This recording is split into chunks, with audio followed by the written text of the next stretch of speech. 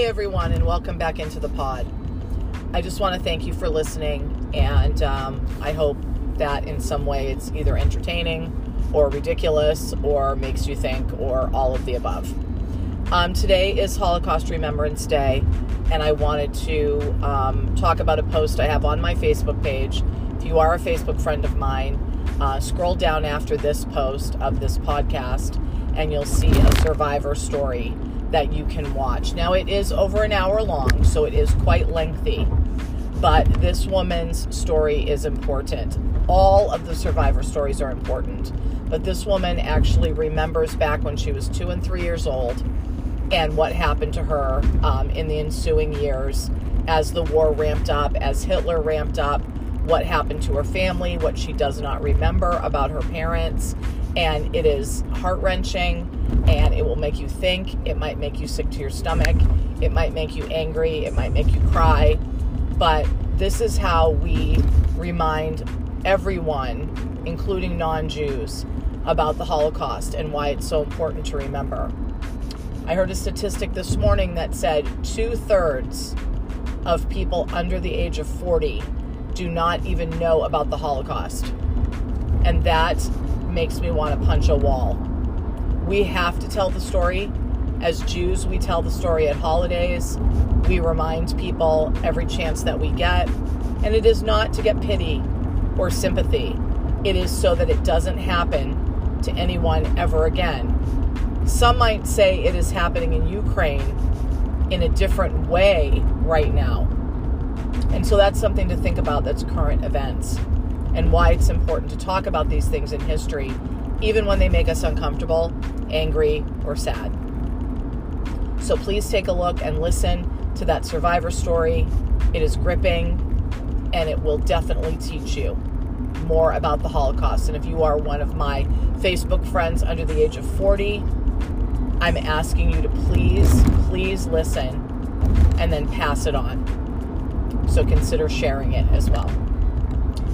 The other thing that's happening in our area right now is a horrible story, a horrific story of a family in the same town that my cousins live in. And I know the street that this house is on. Growing up, we were in Duxbury for summer, part of the summer before we went down to the vineyard. And those are very happy memories with my cousins. This is a story of a young family and a mother with postpartum depression. It came over the news early this week that a mother was found to have jumped out a window of her home trying to commit suicide. Her 2 older children, ages 5 and 3, were found dead in the house. And her infant of 8 months was also in trouble and have had serious trauma, all 3 children. A couple of days later, we were privy to the information that the mother, in fact, did kill the 2 older children, attempted to kill her youngest child, and then attempted to take her own life. This is a horrible tragedy for the young father.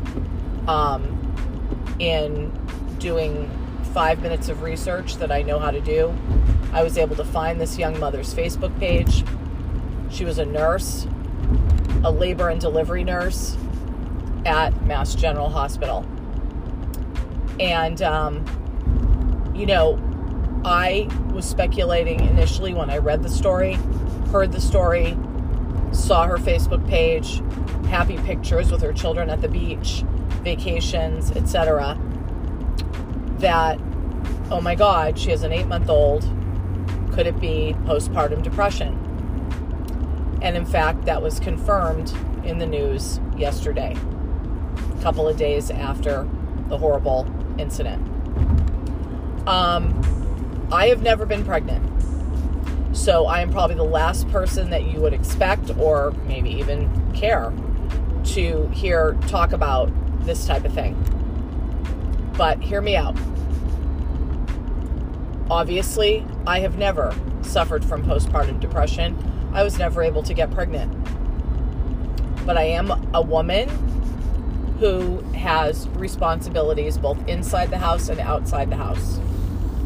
And while I might not know the exact feeling of postpartum depression, I can understand feeling overwhelmed, and I can understand feeling not appreciated, not seen, not heard, and basically having everyone come to you to fix everything, and you're suffering yourself. I am not personally suffering from depression, and for that I am very grateful. But I have family members who do, and friends who do. And I am always there to listen to them. But there are times in my life when I feel overwhelmed and like I feel like I'm failing at everything. And so I think it's important to talk in general terms, not necessarily specifically about postpartum depression, again, with which I have no experience, but to say to everybody, men, women, friends, sisters, cousins, co-workers, whomever, that if you know a woman who has recently given birth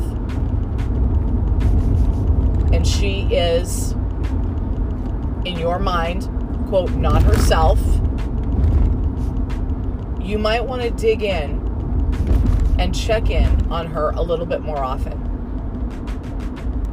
Now, it seemed to me, looking from way from the outside, that this woman had a good support system. But you can have 100 people around you at any given time and feel alone. And so it is sometimes really important for us as outsiders to make sure that we step into the space of our friends and family and look them in the eye and say, are you okay? Not in front of other people, not via a text, not via an email or a phone call. Face to face. I am here to make sure you are okay. And what can I do to help you? And when they go, oh no, I'm fine. If you're seeing things, if you're hearing little things, and you know something's not right, I need you to step into that person's space and look them in the eye. When I do it, I look at the person and I say, look at me. Look at me. Look me in the eye. I know you're not okay. And it's okay that you're not okay. You have to give people permission to say that they need help. It is very, very hard. Okay? Now, men and women, I'm just going to use those terms. I know gender is fluid. I have respect for those people who are non-binary, etc. But for this discussion, we're going to use the terms men and women. Men and women have different stresses in life. I mean, every person has a different stress from another person. But if we're talking about it from this context, for this discussion's purposes, okay, I read the book Men Are From Mars, Women Are From Venus. It might sound hokey, but it's very helpful if you are a heterosexual in a heterosexual relationship. Guys have different stresses, and my husband has often told me about the different stresses that men have. Most men are raised to know that they have to take care of their family. They have that responsibility, that they need to make sure that they can afford a home and a life for their family. Of course, as women have come more into the workforce, it is on both parties to do that. But men feel that weight a little more, even still in this day and age, even though things are changing and updating as they should. Okay? So I respect that he feels that and understand and try to make his life less stressful. And he in turn tries to make my life less stressful. But let's keep it real. The guys don't understand. Let's use vacation as an example. Let's just use vacation as an example. When you're getting ready for vacation, whether you have fur kids like I do, and a business that's my baby, and you have to get all that stuff ready, or whether you have human kids and you've got to get them ready for vacation, and your spouse, you're running around and making sure that the bills are paid and the house is all set, and if you need a pet sitter, and if you need to finish things at your full-time job outside the home, and the kids and what they're taking, and you and what you're taking, and husband and what he's taking, and all of that. Now, this can go on, of course, in same-sex marriages and relationships as well, of course, and I acknowledge that. But again, for the purposes of this discussion and from my perspective in a heterosexual marriage, this is where I'm coming from. Not disregarding or disrespecting anybody's relationship, okay? So my husband doesn't expect me to pack for him, but it's just easier if I do. And then asking him what he wants. So I'll bring down his suitcase without the compression bags and say, is this what you want to take? Yes. No, I don't want to take that. Okay. And then we'll do the compression bags and get everything situated. But at my business, I have to get everything ready. I have to make sure that all my classes are covered. I have to make sure that everything that I do is covered while we're away. And I also have to make sure that my house is all set, because my brother is there to take care of my kids, which are 4 legs and a tail. So I want to make sure that there's enough food in the house, that, their farmer's dog delivery is all set, that we're not missing anything, that the water delivery we have, etc. All the things. Ladies, you know what I'm saying. There's a million little things. This podcast is not ever going to be long enough for me to tell you all the things, and I don't need to tell you all the things. But the guys, it's like when you get married. What does a guy do? Some guys are very involved. Very true. But most guys are not. Most guys are like, I have my tux. I know my guys that are going to stand with me. And what time is it again? I'll show up.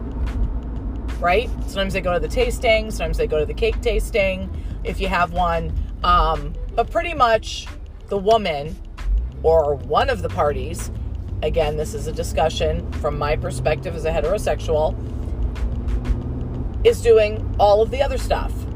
Looking at the menu, figuring out how many people can each person have. Are we under budget? Dealing with her parents, dealing with his parents. Who wants what to whom?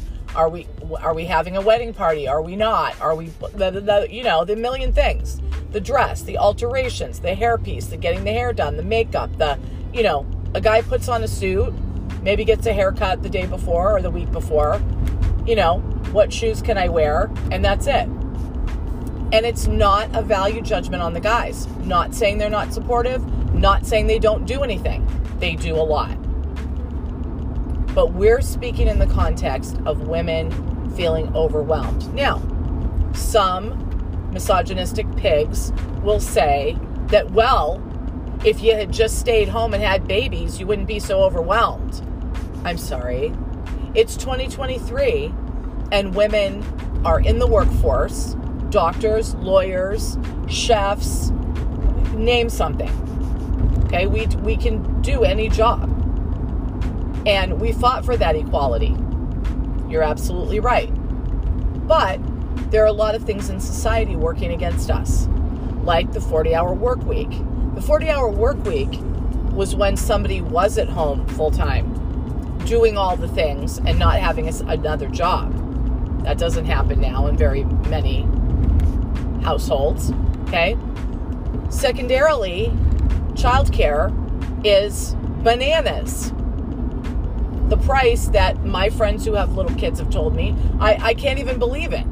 I do believe them, but what I'm saying is the price is ridiculous. Beyond ridiculous. Crazy.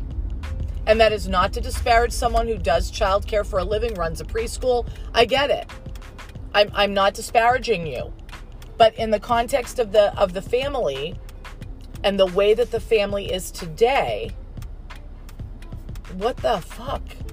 Are we paying $3,000 a month for childcare? I mean, wow. So, these things work against women and men, of course, but women are taught to be motherly. Whether you actually have human children or are able to, I was not able to. I have friends that chose not to. All good. Friends that chose to have kids, all good. Okay? But no matter what you choose or are able to do, you're going to feel the weight of being the mother of your household. Are the plants watered? Are the windows clean? Are the dishes done? What about the laundry? What about this? Do we have medications for vacation? You know, all the things, ladies, all the things. Okay? And I can't even imagine, in the context of my life, adding on 3 children under 5 and having my body go through that, which I don't know, which I can imagine is an ass load for the bod. Physiologically, I understand, not personally. Okay? What that is like. I bow down to the mothers that do that. Does that excuse a mother murdering her children? Absolutely not.